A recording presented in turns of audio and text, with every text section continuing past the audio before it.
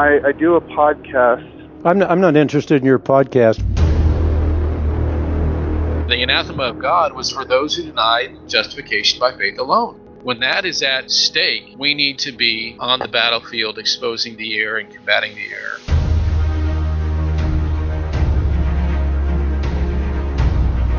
We are unashamedly Clarkian.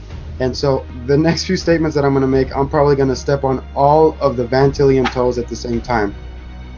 And this is what we do at Semper Reformanda Radio. You know, we are polemical and polarizing Jesus style.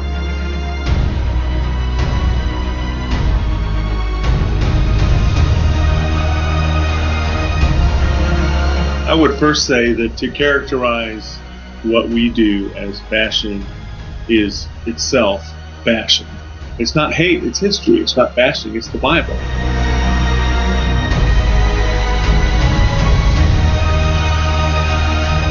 Jesus said, "Woe to you when men speak well of you, for their fathers used to treat the false prophets in the same way, as opposed to blessed are you when you have been persecuted for the sake of righteousness." It is on. We're taking the gloves off. It's time to battle.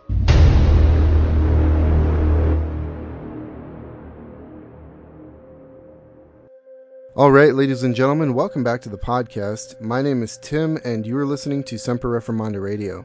So today is going to be a little bit different.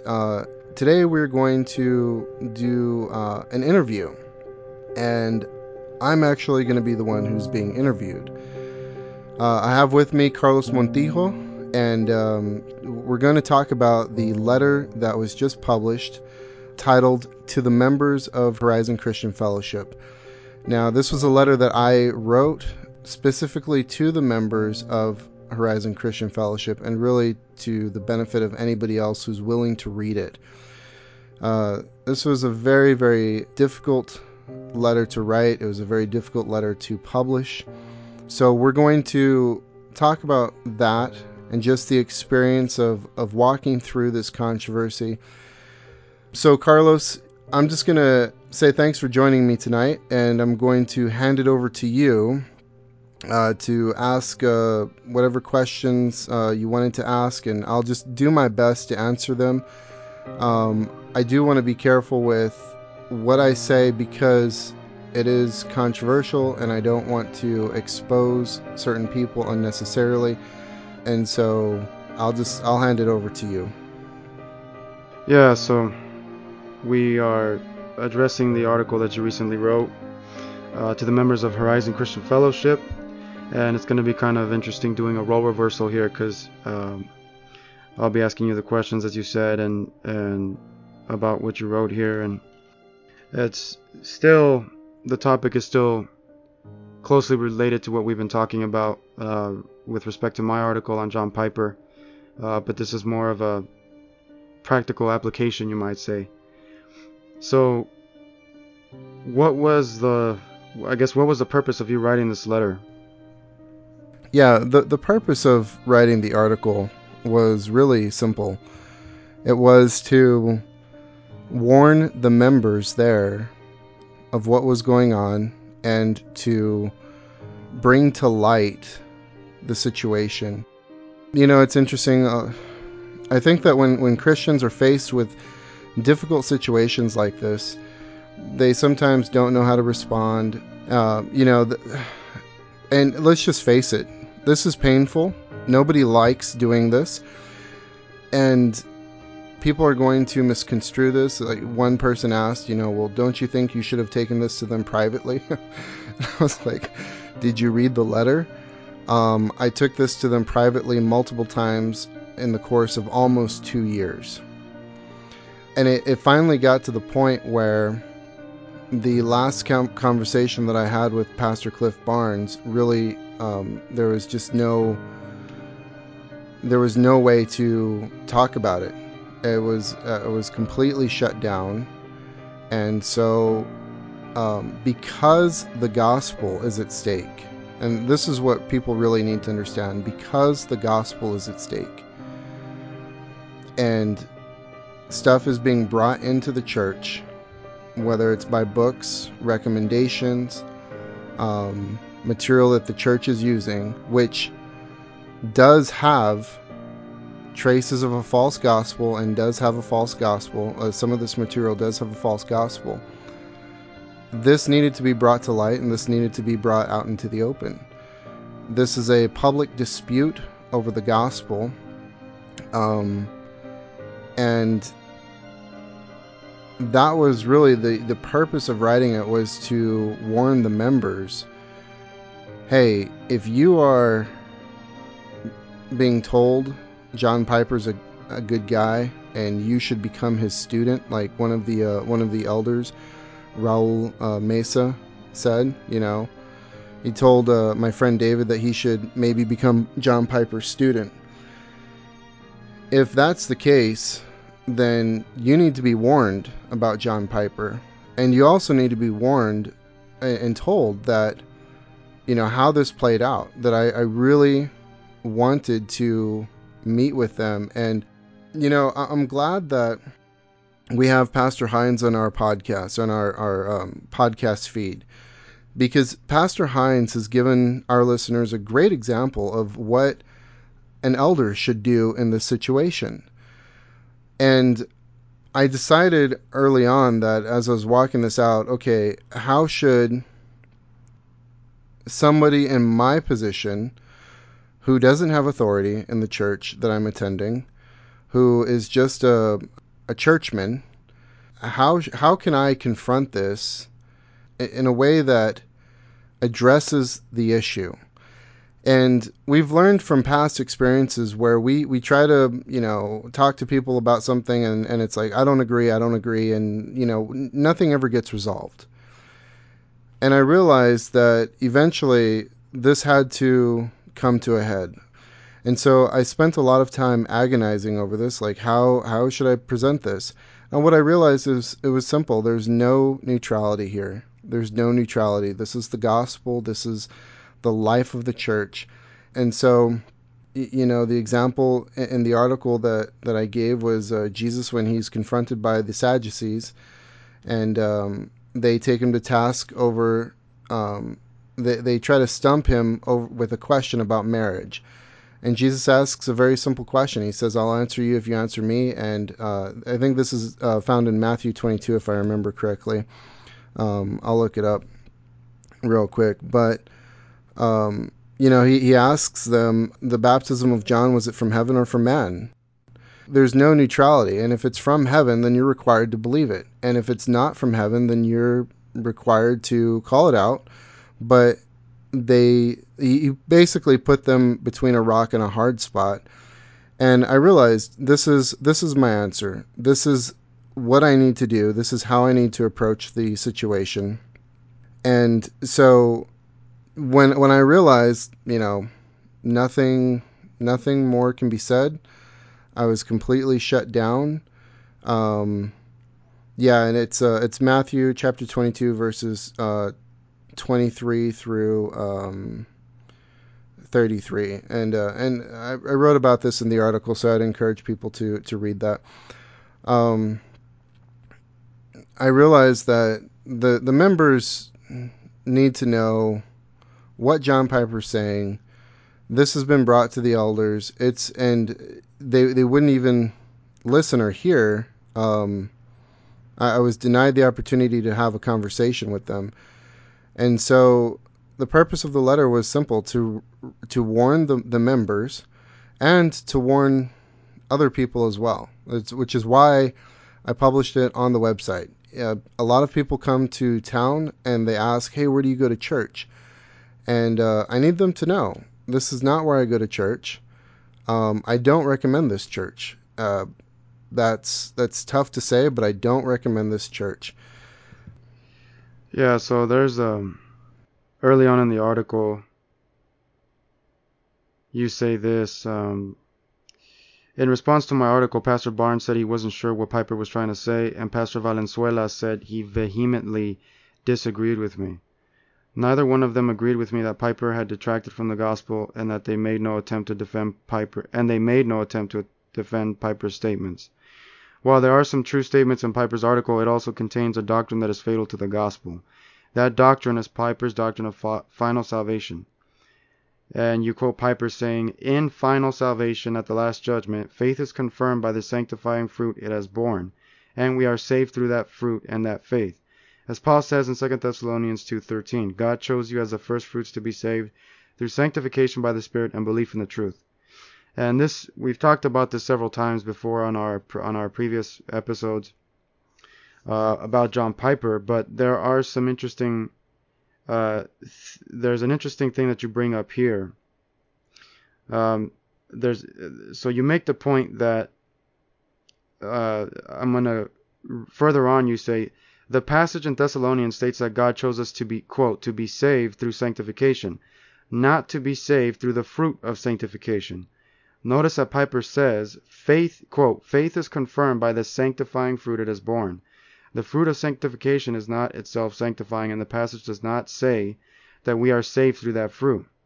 Piper has made a critical error because he believes the fruit is sanctifying, and therefore he has read into the passage that we are saved through the fruit of sanctification. He says, quote, we are saved through that fruit and that faith. So I think that's a very important point I wanted to bring up, because the passage is clearly saying God chose us as the first fruits to be saved through sanctification by the Spirit and belief in the truth. And as you pointed out, Piper is saying we're sanctified by the fruit and not so much the Spirit's work of sanctification in us.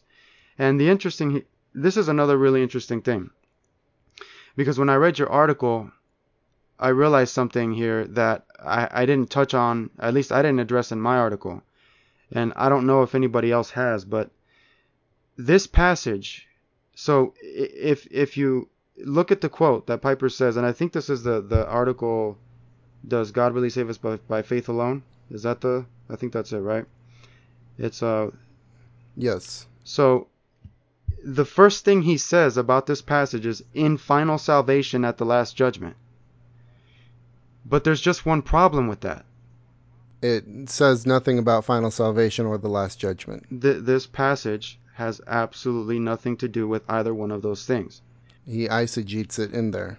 Well, the issue becomes that this is characteristic of Piper's eisegesis, and he repeatedly takes quotes like this one, which is not talking about the final judgment or final salvation at all, and he completely eisegetes his own false teaching into it, and sort of rephrases it in a way to make it sound like what he's saying, like to make it agree with what he's saying. And it's really twisted, because if you look at the context, and let me pull it up. I'll read the passage so we can get the fuller context here. So in the preceding verses, Paul says this, and I'll start in so I'm going to start in verse 7 of 2 Thessalonians 2 verse 7. For the mystery of lawlessness is already at work. Only he who now restrains will do so until he is taken out of the way. Then the lawless one will be revealed from the Lord, Then that lawless one will be revealed, whom the Lord will slay with the breath of his mouth, and bring to an end by the appearance of his coming. That is, the one whose coming is in accord with the activity of Satan, with all power and signs and false wonders, and with all deception of wickedness for those who perish because they did not receive the love of the truth so as to be saved. For this reason, God will send upon them a deluding influence, so that they will believe what is false, in order that they all may be judged, who do not believe the truth but took pleasure in wickedness. And verse 13 says, but we should always give thanks to God for you, brethren, beloved by the Lord, because God has chosen you from the beginning for salvation through sanctification by the Spirit and faith in the truth. So in the preceding verse, it's talking about condemning those under the deluding influence, so that they will believe what is false, and it's condemning them very clearly. But in the verse 13, it's talking about believers being chosen through, and God has chosen you from the beginning for salvation through sanctification. So he's talking about election. He's not talking about the final judgment. He's talking about basically election. And he continues in verse 14. It was for this he called you through our gospel, that you may gain the glory of the Lord Jesus Christ. So then, brethren, stand firm and hold to the traditions which you were taught, whether by word of mouth or by letter from us. So this is what I think is really important for people to realize what Piper is doing. He does this repeatedly. And, I mean, it's pretty disturbing, because the other passage that he loves to harp on is in Hebrews 12:14. Yeah. So Hebrews 12:14 is the one that says to strive for holiness. Let me pull it up. So Hebrews 12:14 says to pursue peace with all men and the sanctification or holiness without which no one will see the Lord. So, and if we quote Piper here, so Piper says this: Paul calls this effect or fruit or evidence of faith the quote work of faith, 1 Thessalonians 1:3, and the obedience of faith, Romans 1:5, 16:26. These works of faith and this obedience of faith, these fruits of the Spirit that come by faith, are necessary for our final salvation. No holiness, no heaven. So here you'll notice he's saying the same thing that he said in 2 Thessalonians 2:13. He's making the fact that the fruit is necessary as public proof and forensic evidence in final judgment, which, as you stated in the letter, is completely false, because that's not what the passage says. It says that we are sanctified by the Spirit. Chosen to salvation by sanctification, through sanctification by the Spirit. And so, but here's the other problem. He says no holiness, no heaven. So what is he doing? Once again, he's making this passage talk about final judgment, which the passage has nothing to do with. And so this is what's so disturbing, because if he were to focus on passages that talk about final judgment, like John 5:24, which Jesus said, if those who believe shall not come into judgment, he would be fine. But he keeps picking these verses that have nothing to do with final judgment. And so what is the deal with that? Well, and the other thing is that they have a wrong understanding of sanctification. And this has come up, and it's really it's highly revealing when you talk to people, and this is exactly why a lot of people are not seeing his error, because they think that we are sanctified by doing good works, by our good works. And so then the argument becomes faith alone, sola fide, is a principle that is applied to justification, but salvation is a broader theological concept that includes both justification and sanctification. And we are sanctified by doing good works. Therefore, in some sense, we are saved by doing good works. Now, one just has to think about that. I mean, it's a valid argument, because the conclusion does flow from the premise, but the premise is wrong. One just has to think about that for 2 minutes to realize what you're saying. You're saying that you're saved by what you do, by your good works. That's heresy. That's a false gospel. And so there's a bit of confusion, because fruits are the fruits are works. Okay, so when we talk about the works or the fruit of sanctification, we're talking about good works. We're talking about obedience to the law. Those good works are the fruit of sanctification. We are not sanctified by doing good works.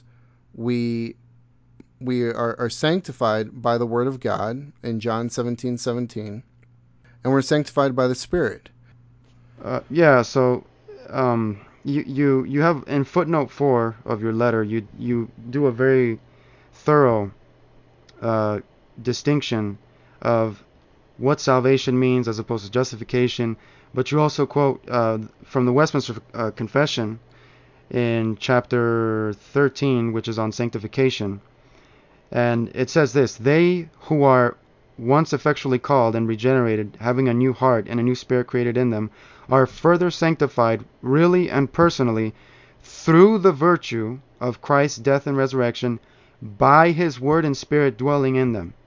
So, and then you continue, good works are the result of sanctification, not its cause. Therefore, we are not saved by or through good works, even though sanctification is part of salvation.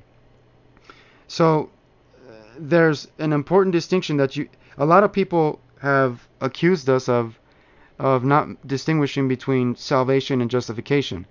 But you do that very thing in the article. Further up in that footnote, you address that criticism directly. You say, many of Piper's defenders have tried to argue that we are justified by faith alone, but salvation is not by faith alone because it includes justification and sanctification.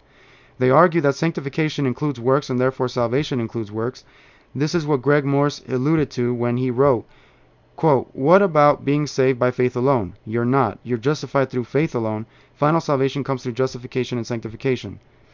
And you continue. The logic is simple. Salvation includes sanctification, and in sanctification we are sanctified by good works. Therefore, we are saved by good works. This is also why Piper said the fruit, which he defines as works, is itself sanctifying, and we are saved through that fruit. And then, like you just said, the argument is it's valid, but the conclusion is false because the premise is false. And so, it's a very simple distinction. So there's a problem with the fact that it's not the issue is not so much conflating salvation with sanctification. The issue is it's a misunderstanding of both justification and sanctification, because we're obviously not sanctified by works, and we've talked about this before. We're sanctified indirectly by certain works that are conducive to us receiving the Word of God or the truth, and so which is what the Reformed faith historically has called the means of grace. So the means of grace being biblical preaching, the Lord's Supper, those means like prayer, all of those things are conducive to sanctification because they are means by which we receive the Word and we fellowship with God. And so the problem is really basic. These people like Piper, they're mischaracterizing both justification and sanctification, and are eisegeting several of these passages to make them talk about final judgment and final salvation, when in reality that's not at all what they're about. And just to be clear and to summarize, with regards to sanctification, we would say that works are conducive and instrumental to justification.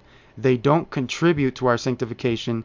They only do so in an indirect sense, in an instrumental sense, in the same way that faith is instrumental in justification. It does not directly contribute. It is only an indirect means. It is the bridge by which we receive the truth of God's Word. That's a very important distinction to keep in mind, and that's one that Piper and his ilk, these Federal Vision people and people like that, they blur that line, and they completely fail to distinguish between law and gospel. Well, and the other thing, at the end of that footnote, I allude to Acts chapter 15. And one of the things that I find interesting is, in Piper's clarification video, he says, people hear this and they say works are necessary. These things are necessary for final salvation. And let's just be clear. If you're saying that something is necessary for final salvation, you're saying that something is necessary for salvation. Okay? In order for you to be saved, this is, he's saying that you need works and you need all of this stuff. And he says, if you haven't been well taught on these things, you might say, whoa, these things are necessary. Well, everything that Paul rages against in the book of Galatians that pertains to justification is also true of salvation. And so the question that I've asked people is, do you think that if the Judaizers had just come in and they said, well, yeah, no, Paul, you're right. You are justified by faith alone. So yeah, Paul's right, guys. You are justified by faith alone. We're talking about salvation. And we're saying that circumcision and good works are necessary for salvation, not justification. Do you think that that would have been acceptable? Because that's essentially what people are doing today. the answer is no. And this is why in footnote 4, I pointed out Acts 15. One only has to read Acts 15 to realize that everything that Paul said about justification in the book of Galatians also applies to salvation. And starting in verse 1, it says, "But some men came down from Judah and were teaching the brothers, unless you're circumcised according to the customs of Moses, you cannot be saved." It doesn't say justified, it says saved. You can't be saved. And Paul and Barnabas had no small dissension and debate with them. So they dissented from these guys. They separated themselves from these guys. And they had a no small debate with them. Paul and Barnabas and some of the others were appointed to go up to Jerusalem to the apostles and elders about this question. So being sent on their way by the church, they passed through both Phoenicia and Samaria, describing in detail the conversion of the Gentiles, and brought great joy to all the brothers. When they came to Jerusalem, they were welcomed by the church and the apostles and the elders, and they declared all that God had done with them. Listen to this. But some believers who belonged to the party of the Pharisees rose up and said, "It's necessary to circumcise them and to order them to keep the law of Moses." So these guys were saying, in order to be saved, these things are necessary. These things are necessary for salvation. That is exactly what Piper's saying. He's not saying circumcision. And what's interesting is, Rome, they don't require circumcision, but they say in order to be saved, you have to do this, and that, and they add to the gospel. They add to the finished work of Christ.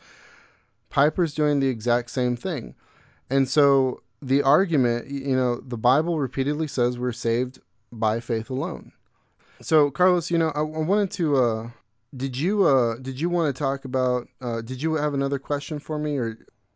Yeah, I'm curious because you talked about one of the elders initially agreeing with you Yes. when you brought your concerns to him. So what happened with him? So that was Pastor Robert, and I had sent him some stuff, and I had no intention of coming forward with this stuff. And one of the reasons that I had to go back and look at, like, okay, when did I send, like, look through my text messages, look through, Messenger, Facebook Messenger, look through all this stuff and figure out, okay, when did I actually have this conversation? When did I send this? What date was this? Because this needed to be well documented and established. And so I took screenshots, and I hadn't done this. I just, if you, Carlos, if you and I like look at our text messaging, we've got stuff from like a year ago that it's, it keeps it in the feed. And so that's what I did. And I went back and I remembered I sent it to him early in the year. And I sent him the stuff, and at first I think I just sent him a podcast, and then after that I sent him some other stuff, and I didn't hear back from him, and it's always disappointing when you send somebody stuff like this and they don't respond and they don't give you any feedback. That can be discouraging. And so at a birthday party that we both attended, we sat together, and I just casually asked, I said, what did you think of the stuff that I sent on Piper? And he said, to my delight, he said, yeah, you're right. And he's like, it's amazing. He has a doctorate in theology, and how could he be wrong on something like this? And I was really delighted to get that response. And I put so much hope in that response because I thought, okay, at least one of the elders is seeing what I'm trying to point out, and maybe we can just like move away from Piper and, not recommend the stuff. And so then later on, when David Calendine met with the elders to talk to them about his the stuff that he was having trouble with in the church, which one of the issues was Piper, I asked him, I said, how did the meeting go? And I told him, I said, hey, Robert agrees with me.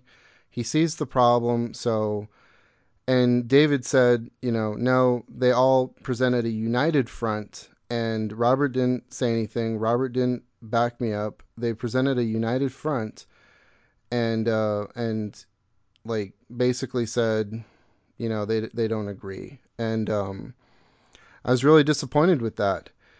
And I think what triggered me to ask for a meeting with the elders. And so, you might be wondering, why did I want to meet with them? What was the purpose of me meeting, or, what was I hoping to get out of it? I had then said, well, okay, I told David, I said, well, I want to meet with them because I want to know where they're at. Because what really concerned me was Pastor Raul Mesa's text to David, where he told David that maybe he encouraged David to become Piper's student. And that was really troubling to me, because here we were trying to warn people away from Piper.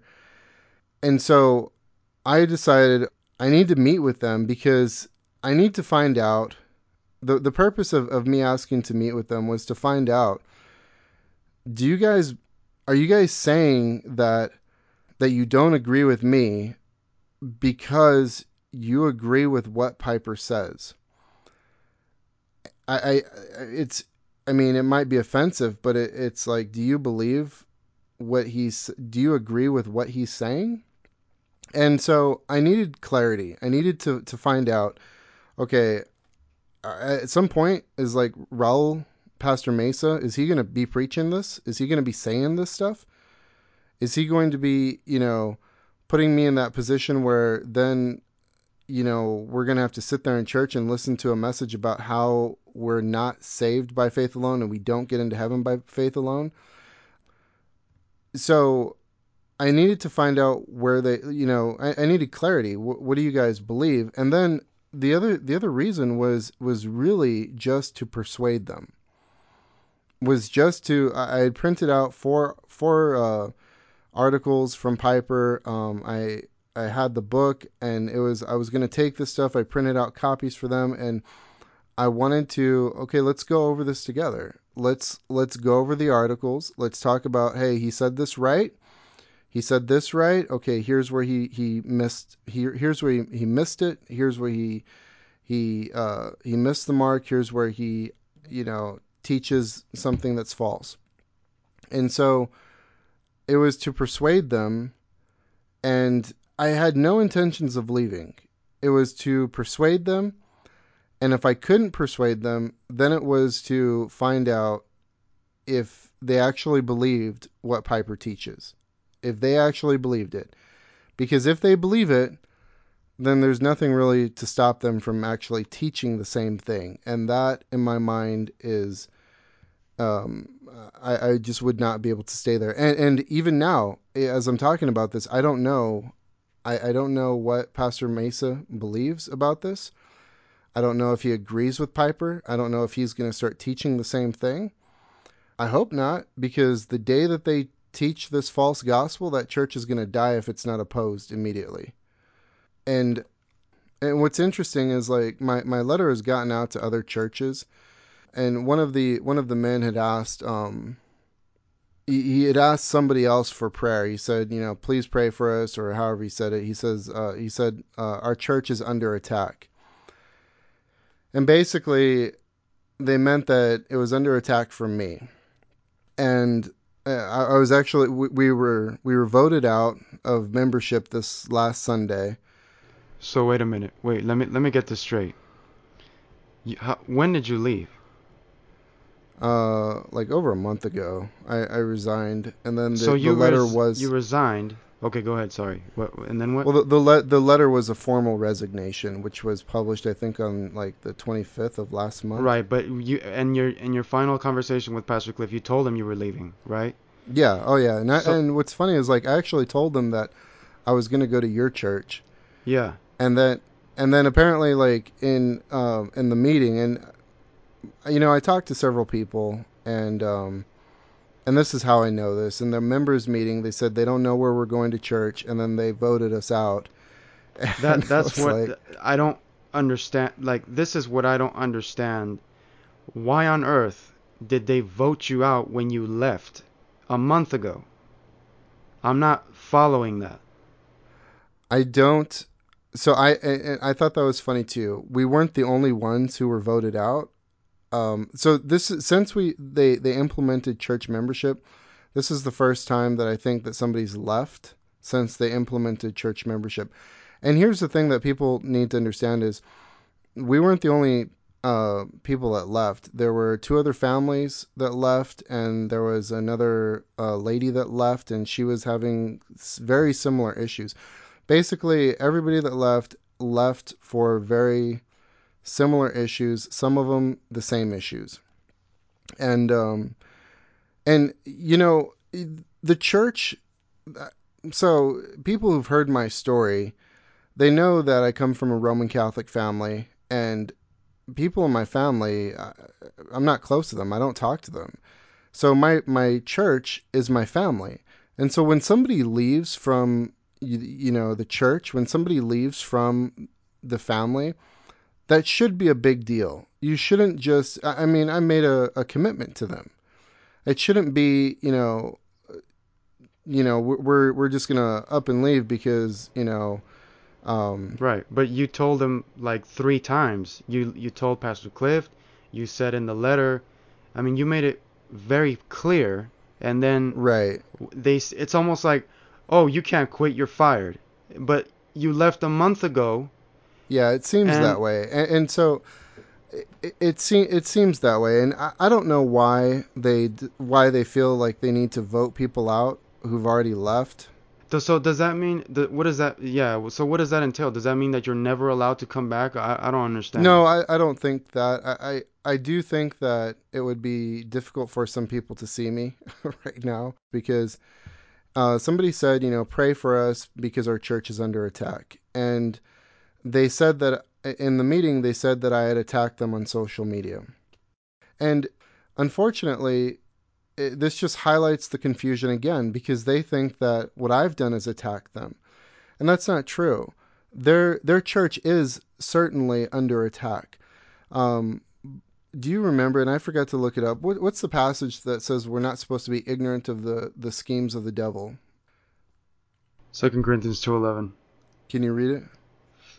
So 2 Corinthians 2, verses 10 and 11 says this, but one whom you forgive anything, I forgive also. For indeed, what I have forgiven, if I have forgiven anything, I did it for your sakes in the presence of Christ, so that no advantage will be taken of us by Satan, for we are not ignorant of his schemes.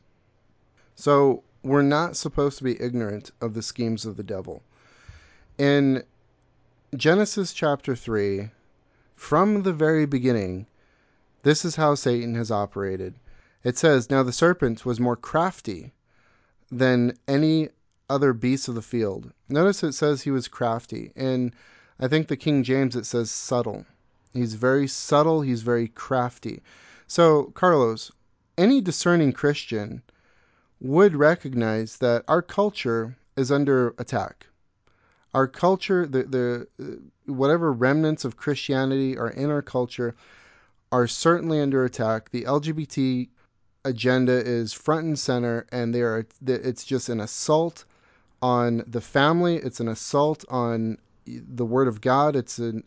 There is just an unrelenting assault on our culture. Our culture is under tremendous attack.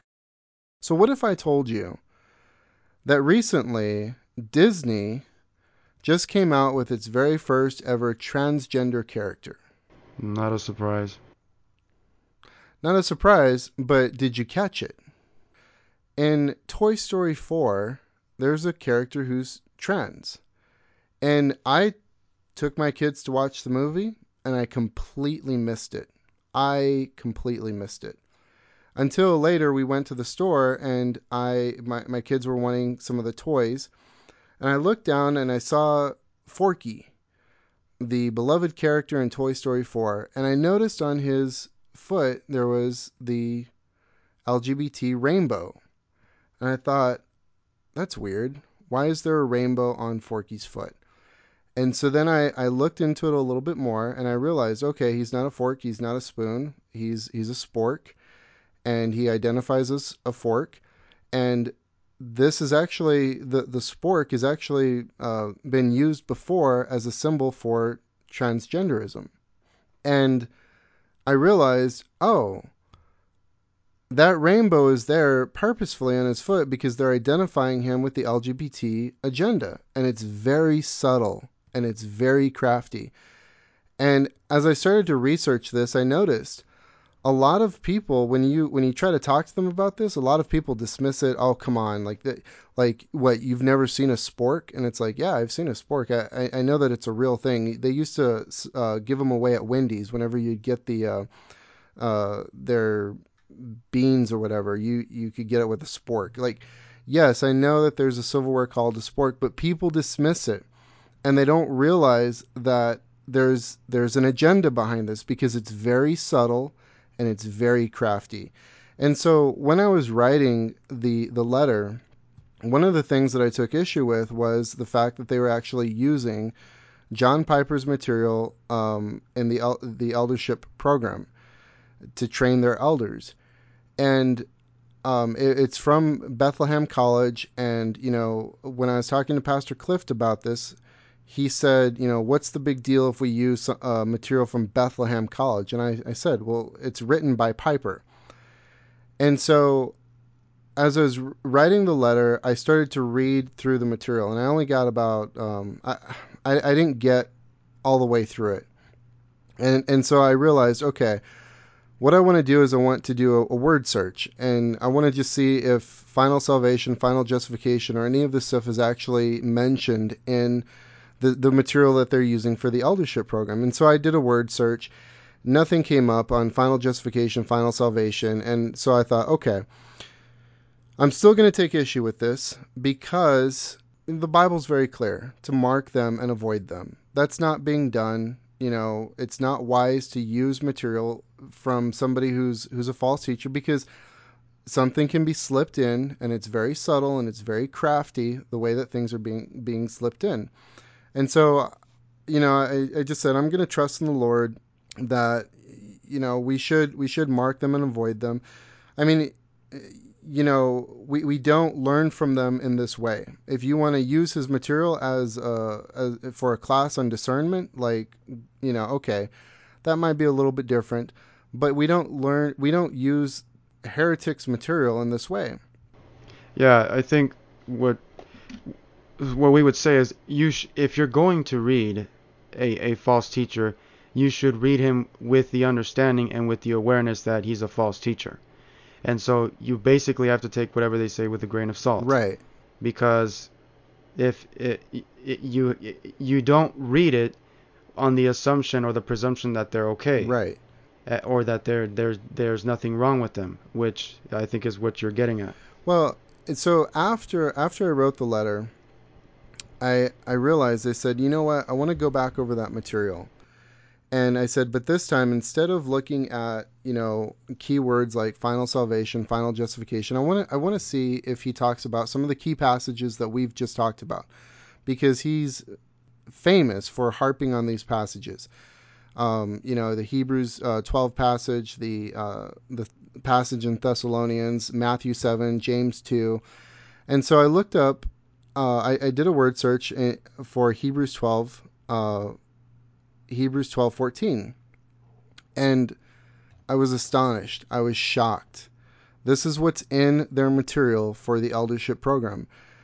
Under section 9, the section is titled Above Reproach, Elders' Qualification in the World, Introduction. It says, Hebrews 12:4 exhorts all Christians to strive for peace with everyone and for the holiness without which no one will see the Lord. The holiness mentioned in this verse is not the holiness that we have in our initial justification. Carlos, this is incredibly subtle. What in the world is our initial justification? Logically, if we have an initial justification, then there's a future justification or a final justification. Yeah, he He uses those terms in the article by Christianity Today when they're compared to N.T. Wright's view, which I think Kaufman, he points out in his article. So, I mean... Exactly. And so here, if somebody wants to say, oh, he doesn't teach final justification or future justification, you're committing the word concept fallacy. The word, and I made the mistake, I looked for final salvation, final justification, future justification. I looked for all these terms, and those terms weren't there. But the concept certainly is here, because it says that this holiness is not the holiness that we have in our initial justification. So it's very subtle.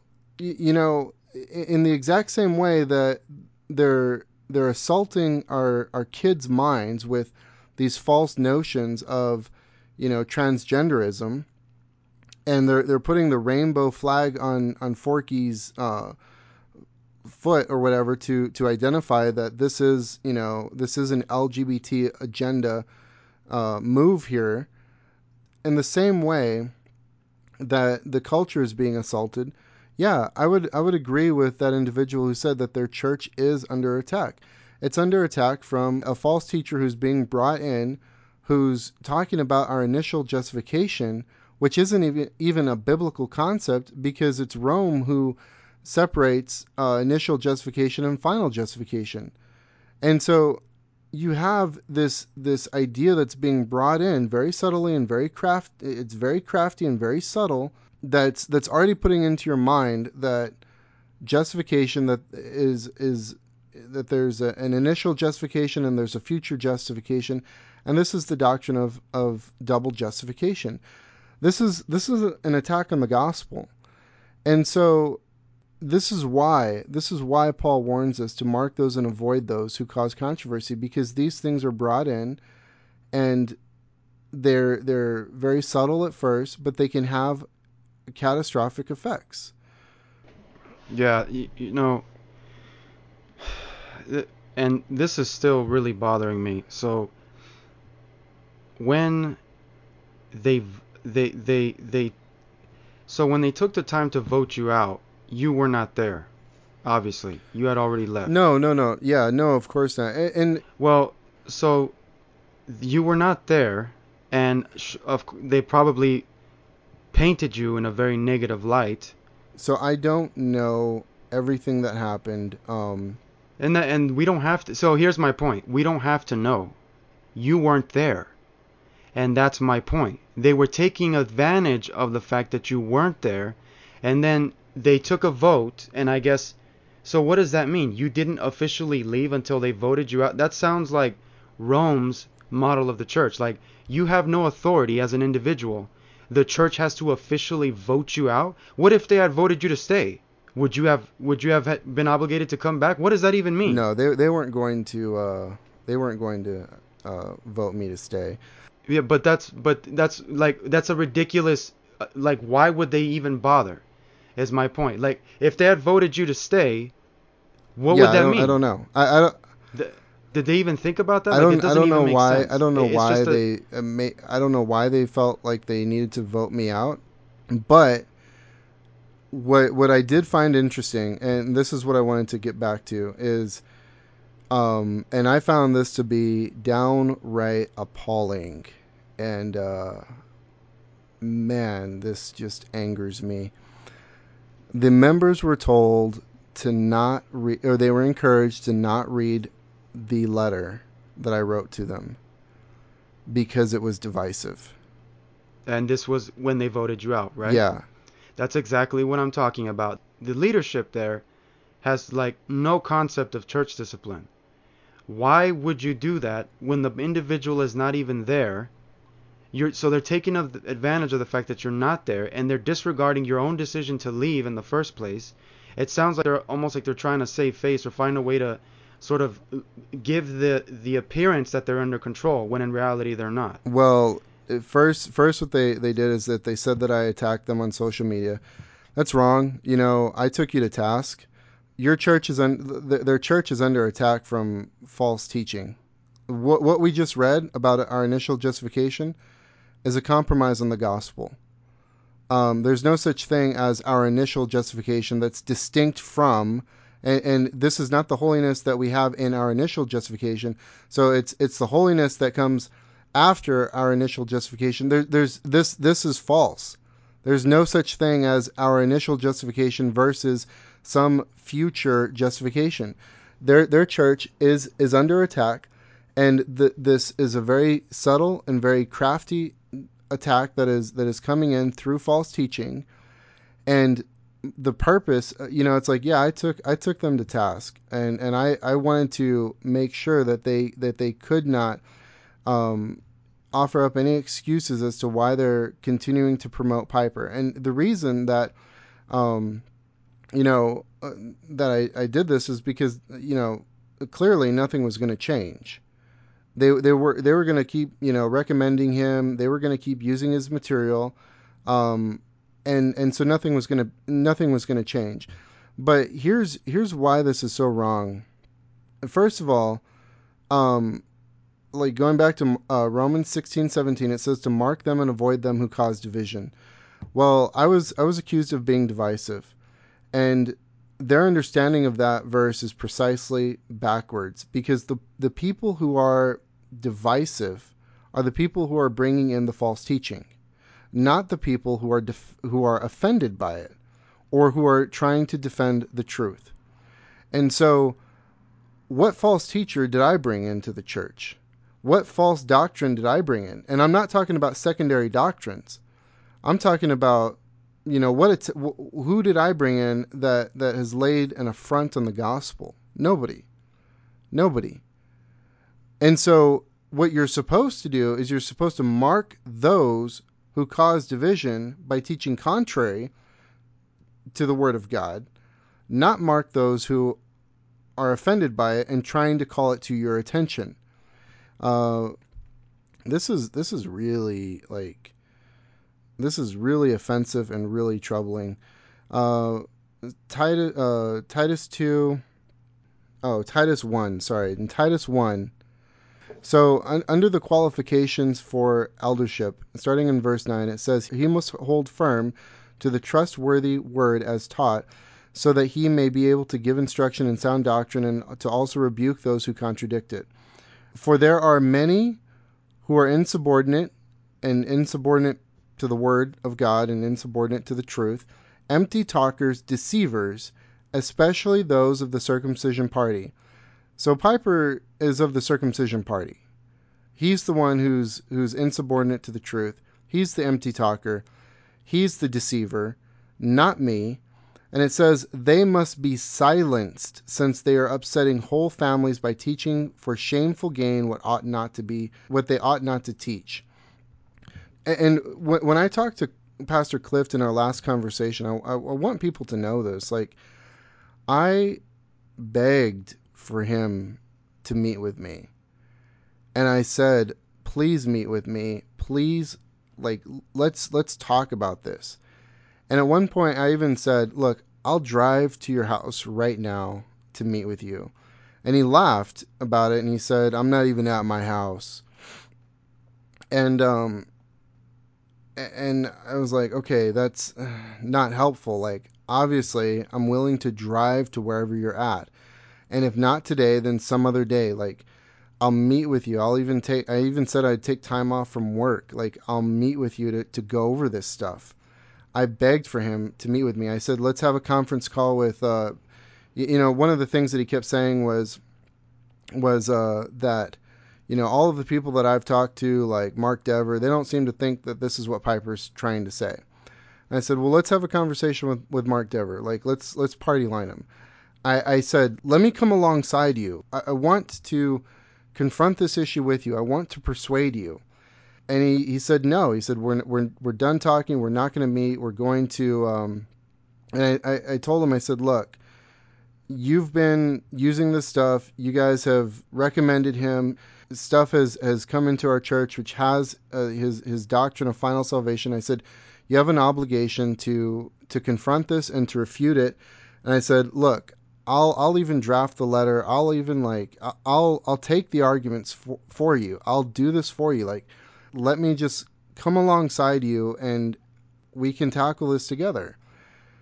And he said, no, he said, we're not going to do that. We're done talking about it. And it reminded me a lot of like my Roman Catholic family, where I'm begging them, like, please just look at the Word of God with me. Like, look at what the Bible says, and let's compare that with what the Roman Catholic Church says. And these guys, they shut me down in the exact same way. They say, we're not talking about it. Conversation's over. We're done. We're not going to look at it. We're not even, and it's like, you won't even have the conversation.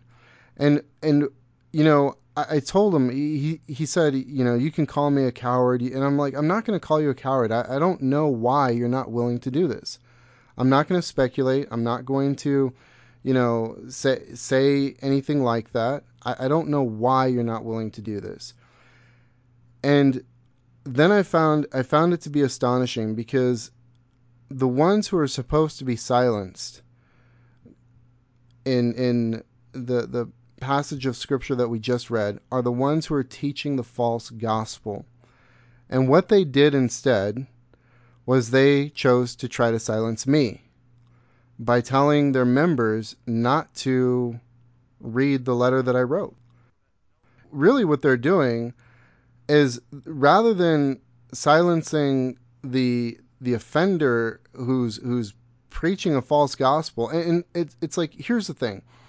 Pastor Clift would often say, well, I'm not sure what he's trying to say.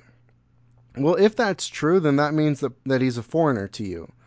If you don't know what he's trying to say about how to get into heaven, or about how to be saved in the final day, then why are you recommending him? Why is one of your elders telling another church member that he should become his student? You've said multiple times you don't even know what he's trying to say. So if that's true, then he's a foreigner to you on the most important issue of all time, the gospel. What's going to happen to you when you die? You're going to go to heaven? You're going to have enough good works? What are you going to be trusting in? What are you going to be relying on? And so rather than, it's so interesting. It's like, okay, so obviously you can warn people about somebody, and obviously you can try to silence what they're saying publicly, but it's me. It's not Piper, and that's who it should have been. You should have warned your members. We encourage you not to read John Piper because he's confusing on some aspects of the gospel. He has some confusing statements. You should have said something like that. But, it's like, okay, well, I did take them to task. And so now it's like, you guys got this completely precisely backwards. And every member there should read the letter and then confront them about it and say, hey, what's up with this? These were our friends, and now they've left over this issue of the gospel. One thing that is really disappointing about all of this is that you were a member in good standing in the church. You had a concern. You had you clearly expressed the fact that you had a serious concern about this, about John Piper and the influence and the way he was kind of going under the radar in the church. And rather than take you seriously and sit down with you and hear you out like they should have, they basically said no. Well, and let me tell you the defense for that. So the defense was from Clift was, I did hear you out. I met with you. And the problem with that was, well, yeah, but we were there primarily to reconcile. We really didn't go over the material very well. I just had a few quotes. And so that would be the defense. Yeah, I did meet with you, but I never spoke to Pablo about the material, like specifically. We never went through it. We talked about it. He just said he vehemently disagreed, and but we never actually sat down and went through it. I never sat down and went through it with Raul Mesa. I never sat down and went through it with Robert. I briefly sat down and went through some quotes with Pastor Clift. And so, we're talking about the gospel, and I was just shocked. I was like, you don't want to sit down and meet with me. And the truth is, yeah, I fully intended. I said, let me make a case. Let me make a case in front of you guys. And I fully intended to win that case. I fully intended to say, look, here's what Piper says. Here's what the defense is. Here's why it's wrong. And I fully intended to argue a case to win. And I said, I'm not hiding that. It's not to say like, oh, I'm better, I'm gonna win. It's to persuade you, to show you that he is wrong in what he says about the gospel. So this whole thing has been extremely painful. It's been extremely hurtful. I get that they probably don't want anything to do with me. I get that. I understand that. They feel like they've been attacked. They haven't been attacked. I mean, I did say, it's a biblical expectation that do your job, and your job requires you to call out a false teacher if he's in your midst. And the reason I told Cliff this as well, I said, Paul says in Galatians, he says, we did not yield even for 1 hour or even for a moment. And I asked him, I said, do you know why he didn't yield even for a moment? He said, so that the truth might continue with you. And so that should be our motivation. And look, I'm not going to yield this. I'm not going to give in. And the reason why is because I want the truth of the gospel to continue with Horizon Christian Fellowship. I want the truth of the gospel to continue with the members there. That's why, this is the hill that you die on. And, I hope that explains the situation. So I'm really hoping that this is sort of a situation similar to the situation that happened between Mark and Paul, the Apostle Paul. During the first missionary journey, Mark accompanies Paul, and during that missionary journey, he abandons them. And then on the second missionary journey, Barnabas wants to take Mark with him, and Paul objects. He says, no, he wasn't with us. He abandoned us the first time. And so Paul did not want him to be a part of his ministry. He didn't want him to go on the missionary journey with him. But later on, we see that there's reconciliation between Paul and Mark, because in 2 Timothy chapter 4, verse 11, Paul says, get Mark and bring him with you, for he is very useful to me in ministry. And so it's a beautiful picture of gospel reconciliation. We see this in Scripture where two people have a falling out, and then because of the gospel, they're later restored. And that's what I'm hoping for with these gentlemen. I'm not going to back down. I'm not going to retract a single word from the letter that I wrote. But I'm hoping that eventually they'll come to recognize that Piper has detracted from the gospel, and we can be reconciled to each other as brothers. That's my prayer and that's my hope. I don't hold any hard feelings. I don't hold any animosity. I want to move on from this. We're now at the Old Paths Christian Fellowship. We are members there. I asked Pastor Joe to reinstate our membership. He said he would. So that's pretty much it.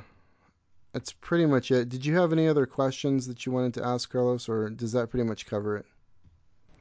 No, I was going to close with the comment that unfortunately to me the situation seems more closely akin to what happened with people like Gresham Machen.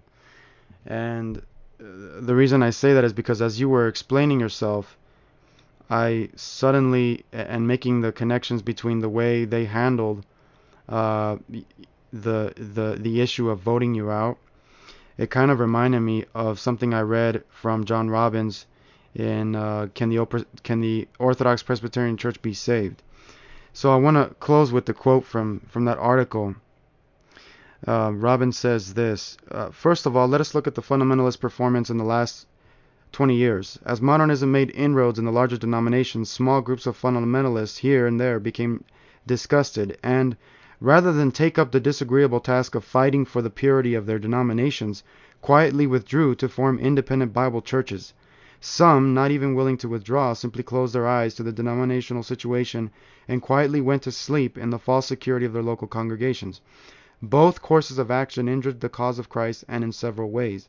The withdrawal of Bible-believing Christians from the denominations made the progress of modernism all the easier, so that when some noble men, like Dr. Machen, attempted to resist the infidelity in the church, not only were false charges brought against them, but they were also tried and condemned in ecclesiastical courts without being given the simple justice of a hearing, without being permitted to present their defense. So, sadly, to me, that's what it sounds more like. And, I hope they recognize that they handled the situation incorrectly, and I would hope that they would recognize the error of their ways and the fact that they are allowing a wolf to tear apart their flock, and they will give an account to God for that. And you will be a witness, you were a witness who was trying to be faithful and trying to show them that this man is dangerous, his teaching is dangerous, and you were not taken seriously. So it's kind of it is sad, and I share your sentiments. I hope things work out, but the way these situations tend to happen, it tends to go in the other direction. But You're right. It does, and one of the I need to make it very clear. What am I saying? This needs to be very clear. I am not saying that they're not brothers. I do regard them as brothers. I am saying that if you're not willing to do this task of defending the gospel, and here's the thing, let's just real quickly go back to the statements where Pastor Cliff repeatedly said, well, I don't know, I'm not sure what Piper's trying to say. We're talking about the gospel, so if you don't know what he's trying to say, you have an obligation to not use him, not recommend him. But even just remaining silent in the midst of all of this is dereliction of your duty as an under shepherd. And that's clearly, there's a biblical expectation in Paul's writing to Titus that you rebuke them, that you refute them, that you silence them who teach false doctrine. What false doctrine did I teach? None. And yet you seek to silence me, and you turn a blind eye and a deaf ear to everything that's going on with Piper. And you don't warn your people away from Piper. If that's the case, and if that's going on, then you're not meeting the qualifications of an elder, and you're not qualified. That's all there is to it. That is what I'm saying. The other thing that I need to be very clear on is I pray for this church. I do care about the people there, but at the end of the day, this is a dividing issue. yeah, it's already what needed to be said has been said. So that's hopefully people will judge for themselves, and people should be allowed to judge for themselves. I think it's irresponsible to tell people not to read certain things. That's just like the papacy, and that's what's so bothersome about this. You don't. It's more the responsible thing to do is to address the criticisms directly, rather than go about it in a roundabout way and saying don't read it, it's divisive. Because first of all, that doesn't deter people from actually reading it. And second of all, you're not dealing with the substance of the issues that were presented in the first place. So, yeah, it's disappointing, but for what it's worth, I'm glad you're with us. I'm glad that you're at our church, and I hope we can. Hopefully, reconciliation will come about. That is our prayer. But we'll just have to take it from day by day. Yeah. And the other thing is, Paul wrote about how he confronted Peter to his face, and he put that in scripture for all the church to see and for it to be there for all time. And I'm pretty sure that Peter's over it. I'm pretty sure that Peter got over it. So I think that eventually these guys will get over the fact that I've taken them to task. And again, the reason that this needed to be brought to light and brought out is because the gospel is at stake. And Cliff made it clear, we're not going to do anything. We're not going to, the conversation's over. It's done. We're not going to call them out. So we're just going to continue on with business as usual. And the real danger is if this eventually comes in, then, which it already has, but the real danger is if this isn't confronted, if this isn't dealt with, people are going to be confused about the gospel, confused about how to get to heaven, confused about the final judgment. And I mean, what a tragedy. God has given these people to you to look after them.